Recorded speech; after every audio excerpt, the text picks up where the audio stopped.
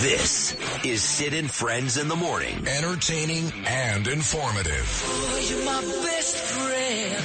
77 WABC. Now to some breaking news to tell you about. Congress and the White House may be closer to avoiding a partial government shutdown. House Speaker Mike Johnson announced an agreement has been reached on top-line spending levels. He calls it the most favorable budget agreement Republicans have reached in more than a decade. President Biden welcomed the deal, saying it'll protect important national priorities. It's now up to Congress to go line by line and fund each federal agency. If I could turn back time, if I could find a way, I'd take back those words that'll hurt you, and you'd stay. I don't know why I did the things I did. I don't know why I said the things I said. Pride's like a knife, it can cut deep inside. Words are like weapons, they wound sometimes. I didn't really mean to hurt you.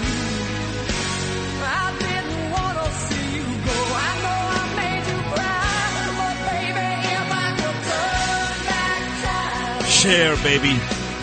If I can turn back time. You know, Cher is one of these douchebags like Bob De Niro. You know, I saw that movie this weekend, Killers of the Flower Moon, the newest Scorsese movie with De Niro and Leonardo.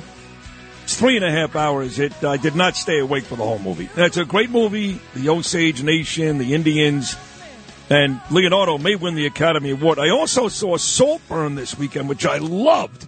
It was fantastic. In fact, Ava's going to talk about Saltburn coming up in studio at 9:30. And the kid who played the lead there, this Barry Kagan, he's outrageously good. He does a little Tom Cruise risky business dance at the end, totally naked. You see the whole thing. And Jacob Elordi's a real good-looking guy. But the point is, she's one of these people, Cher, that I think has promised she's going to leave the country if Trump wins. Oh, did she? Did she I sing believe about it? she That's is. great. And I've always loved Cher. I mean, I had a crush on Cher when I was a kid. My God. She was so cute, huh? During the Sonny and Cher days? Of course. Yeah, of course. Was that stupid song they sang, which I loved? I Got You, Babe. Yeah, I can't stand that song. But then I loved her. She was in Moonstruck. I thought she was so cute. And then the mermaid thing she did, I thought she was cute. Like, I love Cher. Speaking of Native Americans, too. Yeah. I think she's... I believe she is. Yeah.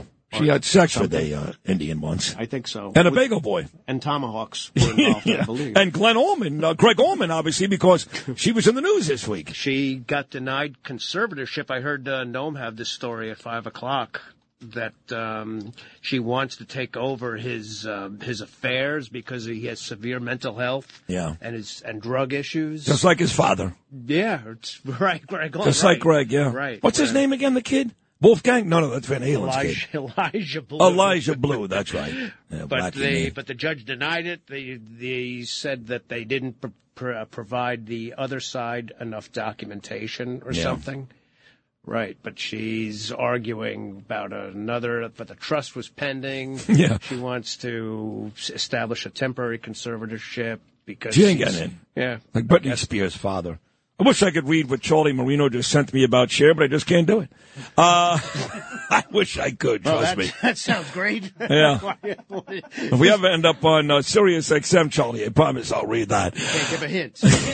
Yeah. Your hint is Tuesday, coming up tomorrow. All right. Ladies and gentlemen, that clip you heard there from Eyewitness News talked about Congress working on averting this government shutdown. One of the guys hard at work at that is my dear friend, the pride of Rockland County, who showed up on the set of the latest movie I made last week, the Jailhouse Jerky Crew, at a place in his district, the Sons of Italy in Blauvelt, New York. He is the great Mike Lawler. Michael, good morning. How are you, pal? I'm doing well, Sid. Thanks for having me. Oh, well, I've seen you all over the place. Like I said, you showed up on the set. We took a nice picture together. I met your campaign manager. That was great. And I think you were on CNN about 30 minutes ago, yes? I was. I'm right now. I'm pulled over on the Palisades. I don't want to, lose the cell service. So we're driving back up to Rockland for you. Yeah, well, let me guess. These psychos at CNN. I didn't see it because I'm hosting the radio show at the same time, but I did catch you out of the corner of my eye. Let me guess. They wanted you to yell at Elise Stefanik and Donald Trump for calling January 6th prisoners hostages. Yes. That's a good guess. That was one of the questions. So what'd you say about that? Because, look, the truth is, when you see what my Israeli brethren are going through from October the 7th, it's not necessarily a fair comparison. But to Trump and Stefanik's point, these people did nothing other than go inside a building for the most part, and they've been in solitary confinement for years. It's ridiculous. Yeah, my position has been very consistent on this. Whoever engaged in violence or physical assault or destructed any building, whether they stormed the courthouse in Portland, whether they went into the U.S. Capitol and did something, or they burned the police building down in Minneapolis. They should be held accountable for that. Anybody who violates the law. And the facts and the evidence should always be the determinant factor. If somebody didn't do something in that way, then no, they shouldn't be held, to account for. No, you're right, but let's be honest. The same people that want to put these people in prison. I agree with you. When you burn down a police station, that's a real insurrection. Not January 6th. That was not an insurrection. When you do that, that's insurrection. But the same people that want to keep these people in jail are totally okay with bail reform when a guy on the 4 train this afternoon commits his 3rd rape in the last 3 years. They're okay with that guy on the streets. But they want to put some guy in jail for putting his feet on Nancy Pelosi's desk. Give me a break, Mike. This has been the challenge with all of this, the total inconsistency on the part of many of my Democratic colleagues. They have no problem. They talk about protecting democracy, for instance, but they have no problem when the ends justify the means, and they want to remove Donald Trump from the ballot in Colorado or Maine without any due process of law. That is not how we should be operating as a country, as a government. When people violate the law, they should be held accountable. And when you see what is happening in cities all across this country, people are not being held accountable for crimes, violent crimes, rape, assault, grand theft auto.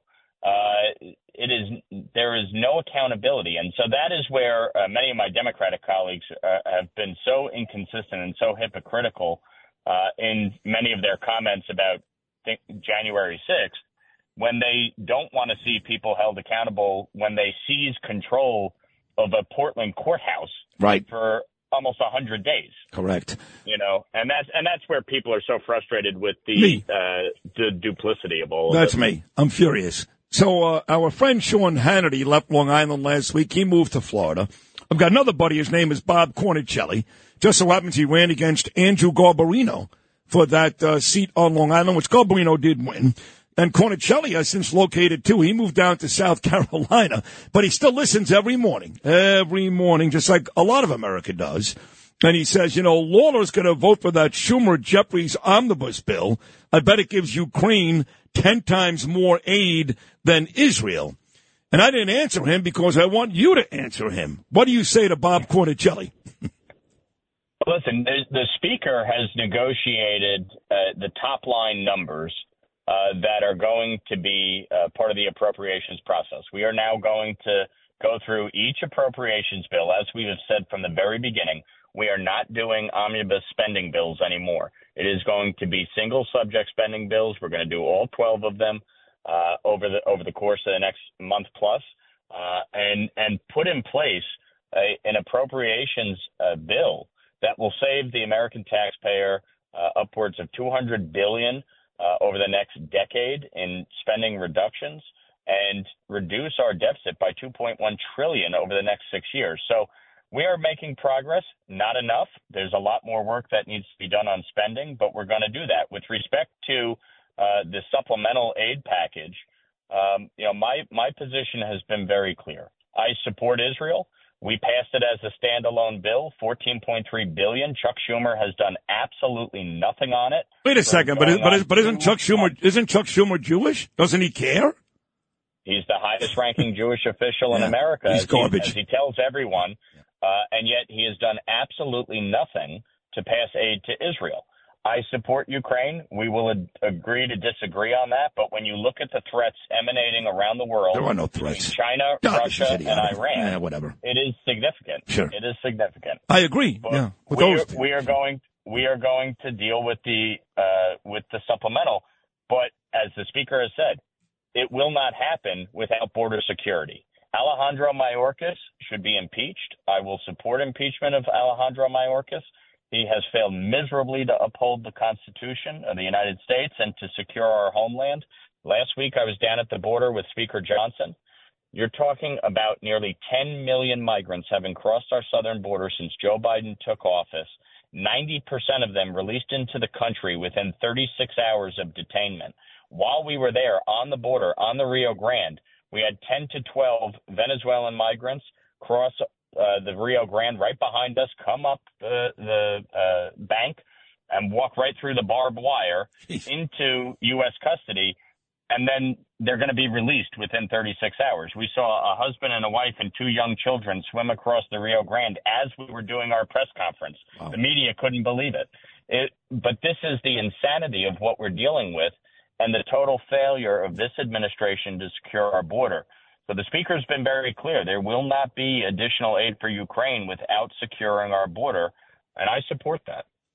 I think one of the highlights of last week was that when you were down at the border, which is important, so thank you for doing that, Mike, you actually texted me about something that was said on the show. You were listening to this show when you were down at the border, weren't you? I was. I was getting ready. I put the radio on. I'm listening to Eric Adams.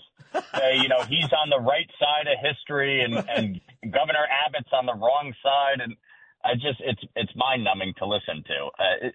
The bottom line is New York City is dealing with a crisis of its own making because of its sanctuary city policies, the right to shelter, spending billions of dollars to provide free housing, free health care, free education, free clothing, free food. And then they're shocked that people want to come to New York. The reality is New York is talking about dealing with about 150,000 migrants.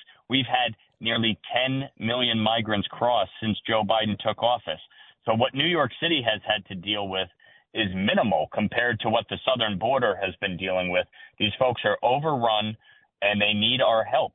And it's the responsibility of Congress and the administration to act. House Republicans passed H.R. 2 back in May. Chuck Schumer has done absolutely nothing.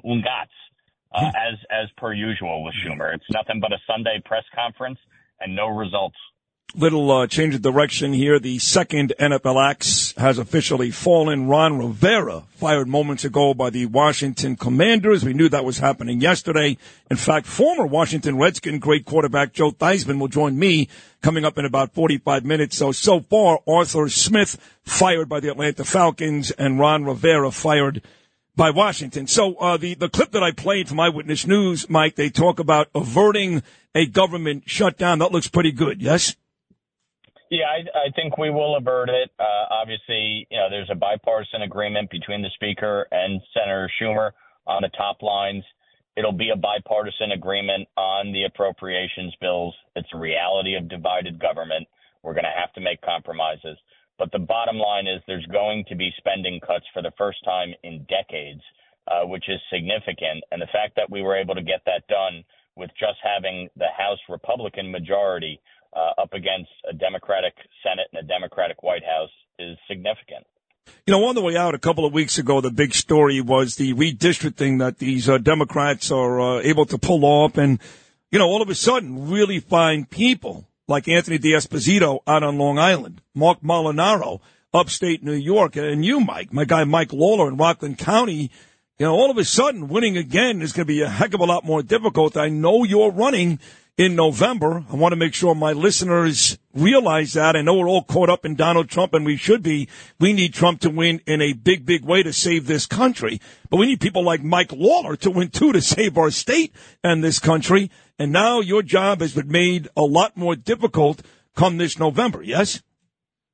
Look, I've won twice in 2-to-1 Democratic districts because I go into every community in my district. I talk about the serious substantive issues that we're dealing with, and I make the case directly to the voters. We've had a very successful year so far legislatively as well as politically. I've raised $3.3 million through 2023, but we're going to need all the help we can get. So if folks want to join us and support our efforts, they can text Lawler to 85007 or go to lawlerforcongress.com. We're going to win no matter how much the Democrats try to gerrymander my district, because I stand by the people of my district. They know who I am. They know what I stand for, and I will fight for them day in, day out to make New York more affordable, safer, and more free. And that's what we need to do. We need to keep our Republican majority. We cannot go back to one-party rule in Washington like we see in New York. We've seen what Kathy Hochul and Eric Adams and the Democrats in New York have done to our state. They have destroyed it. There's a reason people are leaving this state in droves. There's a reason we lead the nation in out-migration. It has nothing to do with the weather and everything to do with the disastrous policies like high taxes, reckless spending, and cashless bail, disastrous public safety policies that have made us less safe, less free, and less prosperous. Well said. Is that the number 4 or the word FOR? FOR, lawlerforcongress.com, or text Lawler to 85007. My man, I look forward to the victory celebration at Joe and Joe Restaurant. My dear friends up there, Rocco and Stevie and the whole crew, where you joined me the first time. You came to my book signing to Joe and Joe. You came to watch the movie on the set at Sons of Italy on Friday. You are truly a good friend. I wish you the best. Thanks for this great appearance. We'll do it again very soon. Thank you, Mike Lawler.